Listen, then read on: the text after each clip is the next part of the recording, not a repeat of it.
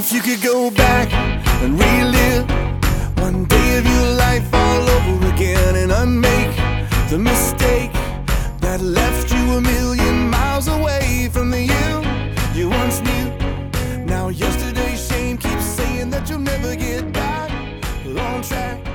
But let's get it, let's get it, let's get it.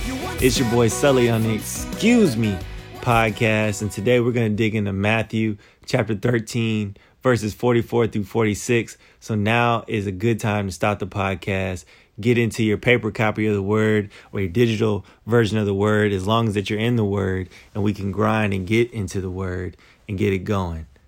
So Matthew chapter 13 verses 44 through 46. The kingdom of heaven is like treasure hidden in a field. When a man found it, he hid it again, and then in his joy, he went and sold all that he had and bought that field. Verse 45. Again, the kingdom of heaven is like a merchant looking for fine pearls. When he found one of great value, he went away and sold everything. He went away and sold everything he had and bought it. Have we honored the value of what's been promised to us in eternity? Do we truly understand the value of what God is to us? Because things of high value, we tend to keep clean. We tend to stow it away. We tend to display them, and we're willing to give up everything, to trade for it, because its value alone stands above everything else. It stands alone, and its preciousness drives us to hold on to it, so much so to give everything we own to be a part of or to be akin of its richness. Its value outweighs the significance of all that is surrounding us. It has high value, and God has promised us life. He has promised us life, and life more abundantly, life in eternity, life with the creator of all things. And at times we devalue the value of this relationship. Have you given up all that you were, all that you are, or that you can be in Christ? The scripture says, and then in his joy, he went and sold all that he had, and bought the field. When he found one of great value, he went away and sold everything. And bought it. Is God something of great value in your life? Let's be real. How many times have we seen it? I gave up everything to be a world-class athlete. I gave up everything to have a great education, to gain a title. I gave up everything to have a family. I gave up everything to be with that person. I gave up everything gambling at the casino. I gave up everything to smoke that weed, to smoke that drug, to smoke that thing. I gave up everything for this career. We give up everything for everything else. We sacrifice everything for everything else, but for God, who created it all. Why? By no means am I saying not to compete, to go to good schools, to have an enduring career, or to walk in great ventures. But when you give everything up for God, God works everything around you. When you give everything up for God, God works everything around you. When we hold on to God, it's hard to hold on to the worries of this world. I'm just saying, if my hands are full of praying to God, reading about God, speaking about God, praising God, looking to God, talking about God, living in God, it's hard to hold on to anything else that is of less value, that is of less significance, that is not in alignment with God's will, that is not designed for my purpose. Because I'm giving all of who I am giving who I am to the one who gave it first. Because I'm giving everything that I believe is of value. God can shine his light. The sun, the S-O-N, will shine on my life like the S-U-N and illuminate value I didn't know I had, value I didn't believe that I had, value that I couldn't see that I had, value, because he gives all value to all things that have been made through and called in his name.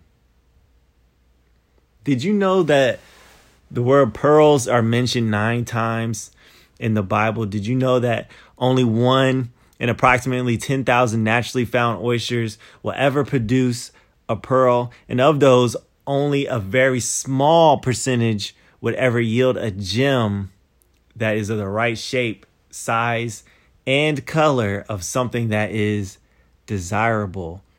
It is said that natural pearls are simply too risky, too rare, and too expensive to find and sell. And it is important to note why I say this is because value comes with a price tag. Value inherently costs something. That's what makes it valuable. Isaiah 53. Who has believed our message, and to whom has the arm of the Lord been revealed? He grew up before him like a tender shoot, like a root out of dry ground. He had no beauty or majesty to attract us to him. Nothing in his appearance that we should desire him. He was despised and rejected by mankind, a man of suffering and familiar with pain, like one from whom people hide their faces. He was despised, and we held him in low esteem. Surely he took up our pain and bore our suffering, yet we considered him punished by God, stricken by him and afflicted, but he was pierced for our transgressions. He was crushed for our new iniquities. The punishment that brought us peace was on him, and by his wounds we are healed. And by his wounds we are healed. We all, like sheep, have gone astray. Each of us has turned to our own way, and the Lord has laid on him the iniquity of us all. He was oppressed and afflicted, yet he did not open his mouth. He was led like a lamb to the slaughter, and as a sheep before its shears is silent, so he did not open his mouth. By oppression and judgment he was taken away. Yet who of his generation protested? For he was cut off from the land of the living. For the transgressions of my people he was punished. He was assigned a grave with the wicked and with the rich in his death. Though he had done no violence, nor was any deceit in his mouth, yet it was the Lord's will to crush him and cause him to suffer. And though the Lord makes his life an offering for sin, he will see his offspring and prolong his days. Amen. And the will of the Lord will prosper in his hand, and he has suffered. He will see the light of life and be satisfied. By his knowledge, my righteous servant will justify many, and he will bear their new iniquities. Therefore, I will give him a portion among the great, and he will divide the spoils with the strong, because he poured out his life. He poured out his life unto death and was numbered with the transgressors. For he bore the sin of many and made intercession for the transgressors. Value has a price tag on it. Salvation is freely given to all, but was sacrificed with Christ. Christ paid the price tag for you and my sin, because you have value. There is nothing more valuable than the truth. It shapes our ideologies, worldviews, and decisions. The truth answers the festering questions that bellow deep in our souls. Jesus said, I am the way and the truth and the life. No one comes to the Father except through me. You follow the ways of Christ, you find truth. You live in truth, you find life, and life more abundantly. Abundance is not always things or mere possessions, but the joy and peace we find in the love of Christ. What costs are you willing to spend for the outcomes you have invested in? Is God more valuable than what is offered in the world? I'll take my chances on the one who spoke the world into existence. What are you giving your field up for?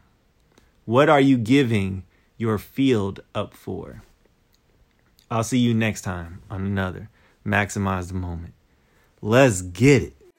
Lay down your old chains, come down, take up your new name. Your best life up ahead now. Ooh, one step away. Lay down your old chains, come now, take up your new name. Your best life up ahead now. You're just one step away